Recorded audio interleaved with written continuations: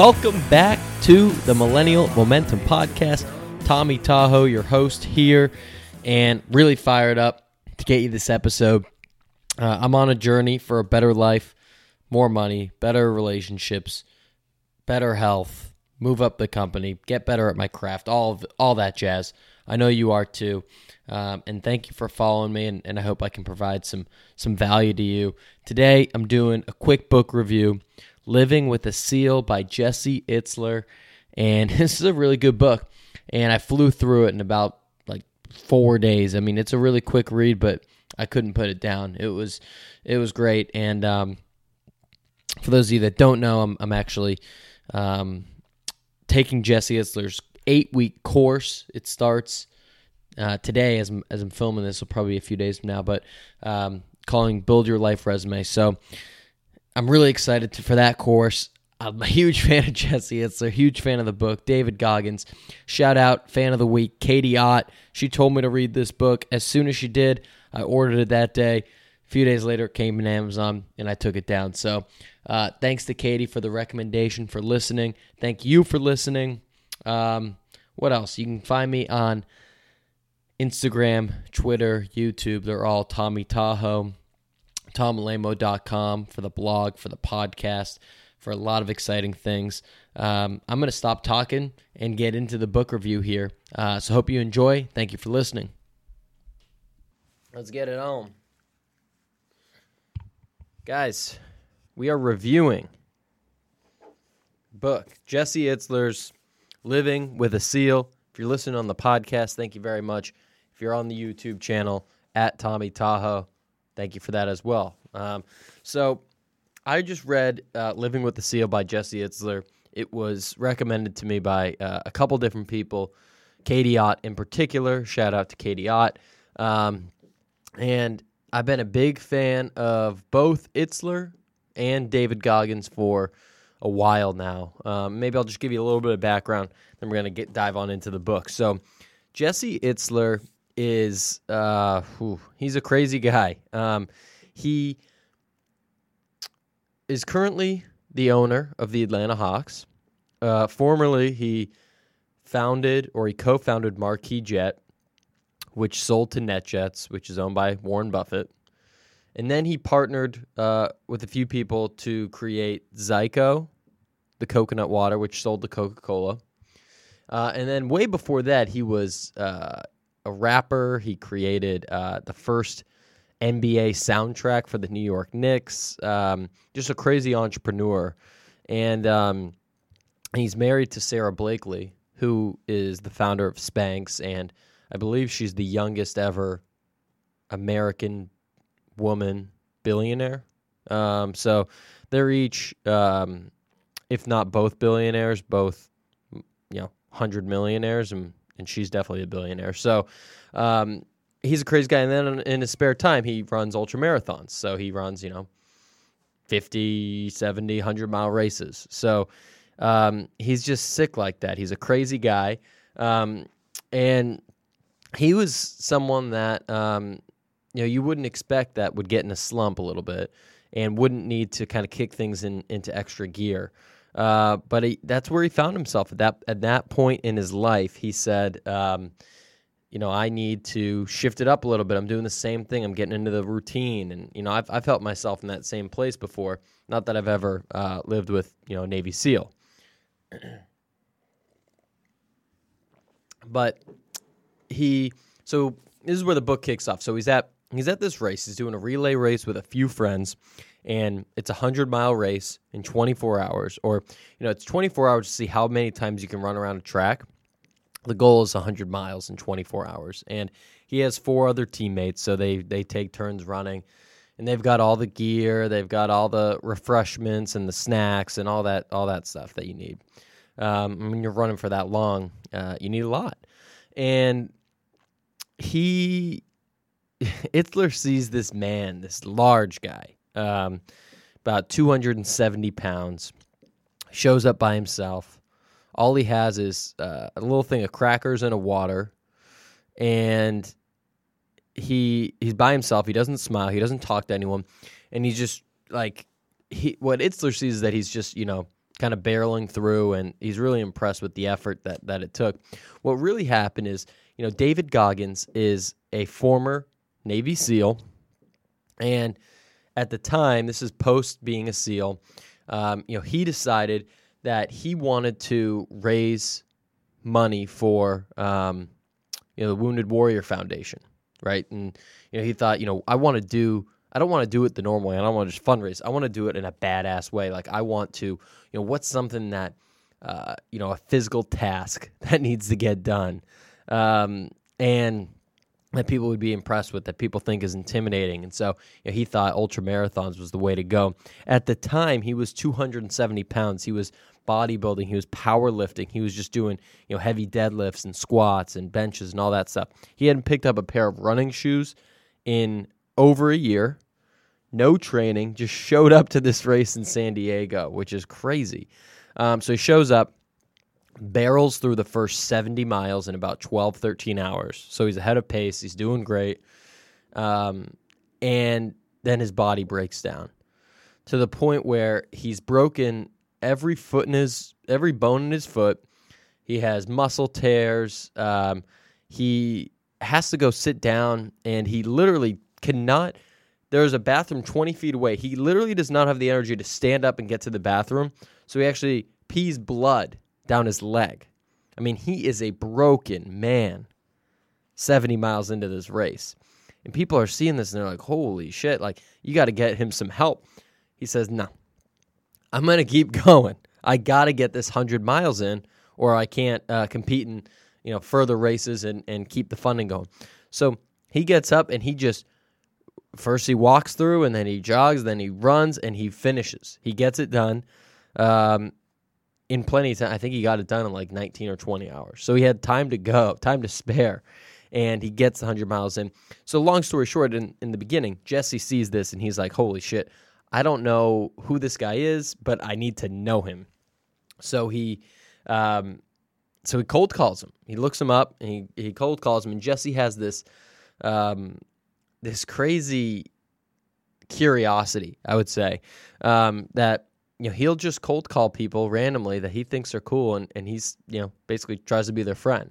And it's cool because that's pretty much what I do at the podcast with the interviews is, I listen to someone on a podcast, or I read their book, or see them on Instagram, and like, I want to be their friend. I want to talk to them for 45 minutes. I'm going to go, disguise it as a podcast and put it out there and try to gain their knowledge and network with them. So he cold calls him, and he flies out to California the next day to meet with him. And, he proposes that Goggins lives with him and his family for a month, for 31 days. And, he'll pay him and all that stuff. And Goggins, agrees under one circumstance that he will do anything, that Itzler has to do anything he says. Nothing is held back. There's no excuses, nothing. And Itzler says it's on. Let's do it. I don't think he knew exactly what he was getting himself into, but that's how this kicks off. And a good quote from Itzler to kick this off is, most of my successes in life have come from learning how to be comfortable with being uncomfortable. Like I said, I just want to get better. That's all he wants. He does things a lot differently than most people, but that's part of the reason why he's so successful. Dramatic sip of coffee. So, one of the first lesson is that I had was, committing to the decision. If you go back to where Goggins needed to get that race done, he needed to get those 100 miles in. He committed to doing it. He had every reason to back out, and he didn't back out. He went through with it. And so, I guess that is, similar to Itzler. He had, he wanted to back out of this probably on day one, but he kept it going. So, he, day one, Goggins shows up. No suitcase. This is kind of like 2 points here. No suitcase, nothing. It's December in 2010 in New York City, and it's one of the harshest winters of all time in New York City. The city was pretty much shut down. There was like advisory that you shouldn't go outside, you shouldn't drive, you shouldn't do anything. Businesses were closed, and Goggins shows up, and it's 10 degrees out and snowing, and he's just got like shorts and like a t-shirt and no hat, no gloves, and no suitcase. He's just got like maybe a backpack, and like that's it.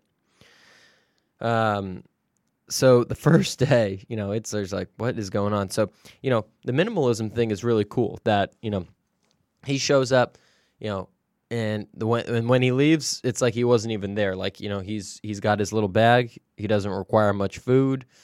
He is making the bed every morning. Like all he cared about, Goggins, was the mission at hand, which in this case was to train Itzler mentally and physically, and then getting his own fitness right. I mean, they're doing like 2 a days, 3 a days, but Goggins, like, there was one point where they did like a 2 or a 3 a day, and they're done at like 11 at night.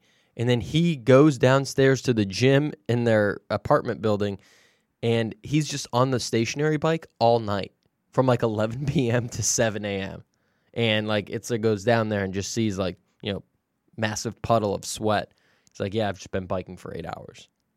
Okay. So let's get to this. Day one, Goggins shows up, and they're like, we're gonna go for a run outside, 7 a.m., 10 degrees, blizzard, obviously.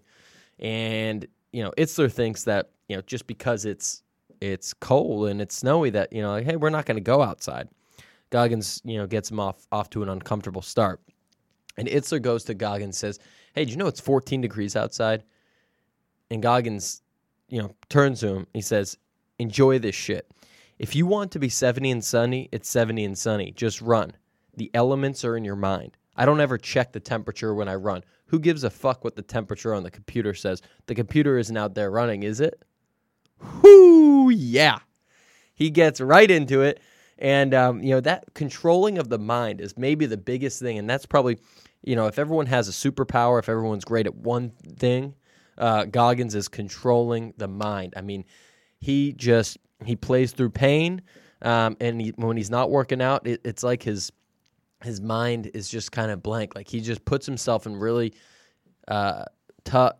interesting places mentally when he's working out that he doesn't feel the pain, or he pushes through the pain, or he's got all these tactics to get around it. So like day one, it's controlling the mind. If you want it to be 70 and sunny, it's 70 and sunny. So that's huge.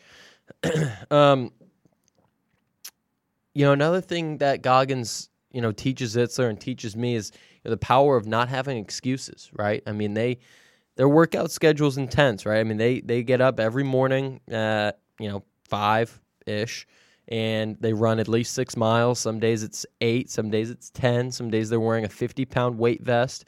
And every night they run at least 3, and sometimes it's 8, and sometimes it's 10, and sometimes there's a weight vest, and sometimes there's hills and all that stuff. And then all throughout the day, they're doing pull-ups and push-ups and sit-ups and squats and all this stuff. But there's no excuses, right? There's one point where Itzler has a really big business meeting, and Goggins follows him to work, and he's just like kind of watches him work during the day. It's just so interesting. And they have like a 10-minute break or 15-minute break from this big meeting. Itzler's got a suit on, all this stuff. And, Goggins, right when they take a break, Goggins pulls him aside and goes, you got a burpee test. And it's like, I can't do this. Like, this is the biggest meeting of the year for me. And Goggins says, you got to do whatever I say. 100 burpees as fast as you can do it. So Itzler is in his office, strips down to his boxers, and rips 100 burpees as quick as he can. He's just, beating sweat, and, has to go back to the meeting, and he's dripping in sweat, and everyone's like, what is going on? But he did it. No excuses. Like, 10, 12 minutes, however long it took him to get those 100 burpees in, like, he just got it done. And you can get, like, that's when you're thinking, hey, I don't have the time to be fit, or I don't have the time to do this side hustle, or I don't have the time to do whatever. That's just an excuse. They found the time to get these workouts in. Like, Itzler didn't stop working. His job as a husband and as a father didn't stop. I mean, he was just adding on all of this extra, exercise type of commitments. So, there's no excuses. And on the moment of the workouts, on the piece around that, like it was simple. The whole philosophy of Goggins is like it's simple but not easy, right? Like he didn't need a bunch of equipment. I think they lifted weights maybe once or twice, but it was like simple, like bench press, do some rows, but for the most part it was running, it was pull-ups, push-ups, sit-ups, maybe some dips, and maybe some bike, but like that's really it. But it would be so much volume of all those things that Itzler's body would break down. It would be 1,000 push-ups in a day. It would be how many pull-ups can you do in 20 minutes until your arms fall off, like doing 10, 12, 15 miles in a day in the snow, or at some points in the Georgia heat when they're down there. And it would be running before your plane in the morning, and then as soon as you land, doing a bunch of push-ups. It was just crazy.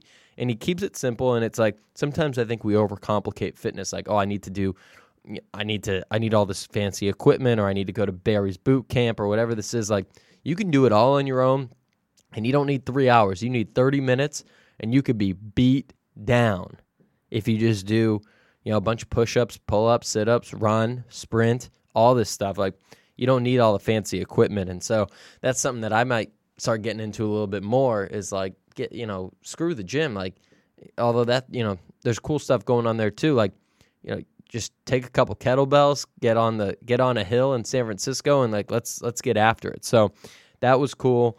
And, like I said, Goggins would do the workouts with Itzler, but he would, 5X or 10X the volume that he was doing. It was just crazy. At one point, Itzler's like complaining. He's like, I can't even lift my arms above my head. And then got like from doing, let's say, 500 push-ups, and then Goggins would, spend all night doing 5,000 push-ups and say, fuck your shoulders. It's unreal. So a few more points. Throughout the book, Itzler, maybe to take a step away from Goggins, throughout the book, Itzler, he tells stories from his business side and from the past, and just gives you some insight on that, which is really cool. And he tells these stories to Goggins too, because Goggins is somewhat interested in like how have you made all of this money? How are you so successful? All that stuff. And one of my favorite stories is Itzler's media campaign with Foot Locker. So this is back in the day. He's probably in his 20s, maybe his 30s. Yeah, probably his 20s. And he puts together some like media company with a friend of his. And they're bidding for a radio campaign with Foot Locker. And they win the campaign because Itzler says, we can get Grant Hill in the campaign easily. Grant Hill that year won the Rookie of the Year in the NBA. He was like the hot shot. He was like the next big thing. It would be, comparable, maybe not comparable to like LeBron, but getting a major superstar. And radio and Foot Locker was like, yeah, I'm in. But Itzler didn't know Grant Hill. He didn't know anyone that knew Grant Hill. He had no connections. But he told the Foot Locker CEO, I can get him. And the Foot Locker CEO said, you have 48 hours to deliver Grant Hill, saying whatever about Foot Locker, or the deal's off. And this was all the money like Itzler had to his name. He had nothing. So he had to make this happen. So he uses, the remaining funds that he has, flies down to Orlando. He knows Hill has a game there that day. Gets there at 10 in the morning. The players usually show up at like 5 p.m., so he's just hanging around the stadium, sneaks in, pretending like he works there or something, and then, finally sees Grant Hill in the evening before the game. He's like, Grant, I was talking to your agent all day, which is not true, and, it's part of your contract that you have to do this quick clip for Foot Locker, which is also not true. And so... after pretty much going to Hill and saying, like, cutting the bullshit, and says, hey, look, I flew down here on my own dime. This goes all the way up to the CEO of Foot Locker. I'm going to lose my job if you don't just do this quick clip. So Hill does it reluctantly, Quick little 30-second clip for him. Itzler flies back. They put it on the radio the next day. He saves the day. And 20 years later, this isn't featured in the book. I just found this, that Itzler and Hill co-own, or Hill has a major piece in owning the Atlanta Hawks with Itzler. And it just goes back to Itzler, like he just gets his foot in the door and figures it out later. He's done that so many times where, he'll call someone, say, yeah, I can do it, and then he figures it out. And like that's such a powerful strategy to have, that he just has whatever it takes. Like if he can get his foot in the door, he'll figure out the rest later. And I think that's something that we could all deploy in certain aspects of our life.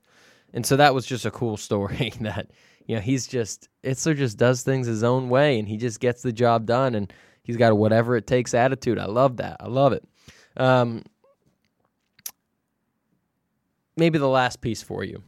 It's getting towards the end of the month that they're together in December, and it's New Year's. And so I guess it is the end of the month, literally. And Itzler and his wife have a party every year for New Year for their friends, and everyone goes around stereotypically, what's your New Year's resolution? And people say, I want to start a business. I'm going to move to wine country. I'm going to do this. I'm going to do that. And when the conversation turns to Goggins, everyone is really quiet and is on the edge of their seat. Like, what is this guy going to say? And his answer is simple. It says, I'm not looking for anything else. I'm going to do the same shit I've been doing, only better. And he just stops there. And I think it's a good place for this episode to end and just say, hey, it's great to have big goals and big ambitions. I certainly do. I'm sure that you do. If you're listening to this, you're on your way to being a 1%er. You're getting after it. But sometimes it's better to not overcomplicate things. And you're doing what you've been doing, but you just want to get a little bit better, 1% better every day. And that's all Goggins was trying to get after. He wasn't trying to make a gazillion dollars. He wasn't trying to have this massive company. He wasn't trying to get all this media attention for the crazy endurance races that he's been doing. He just wants to get better at what he's doing, a little bit better every day. And I think that's really powerful. It's something that I want to take and just say, let's not make this too complicated. Let's just be a little bit better at the podcast today. Let's be a little bit better of a salesperson today. Let's be a little more patient with my coworkers, with my significant other, with my friends, with my parents, whomever. A little bit better. And I think if we all just strive to be 1% better every single day, you don't take days off from that. But you don't try to boil the ocean either. Just 1%. I think this world can be a lot better of a place. I think we could be a lot stronger. And that is how things work out in the long run. So that's the way I'm going to end this thing. I would pick up the book if I were you. It's great. It's funny. Goggins is, the way he talks is hilarious throughout the book. So I was laughing out loud at a few points. It's got some good workouts in it. If you're interested in that type of stuff, like he breaks down what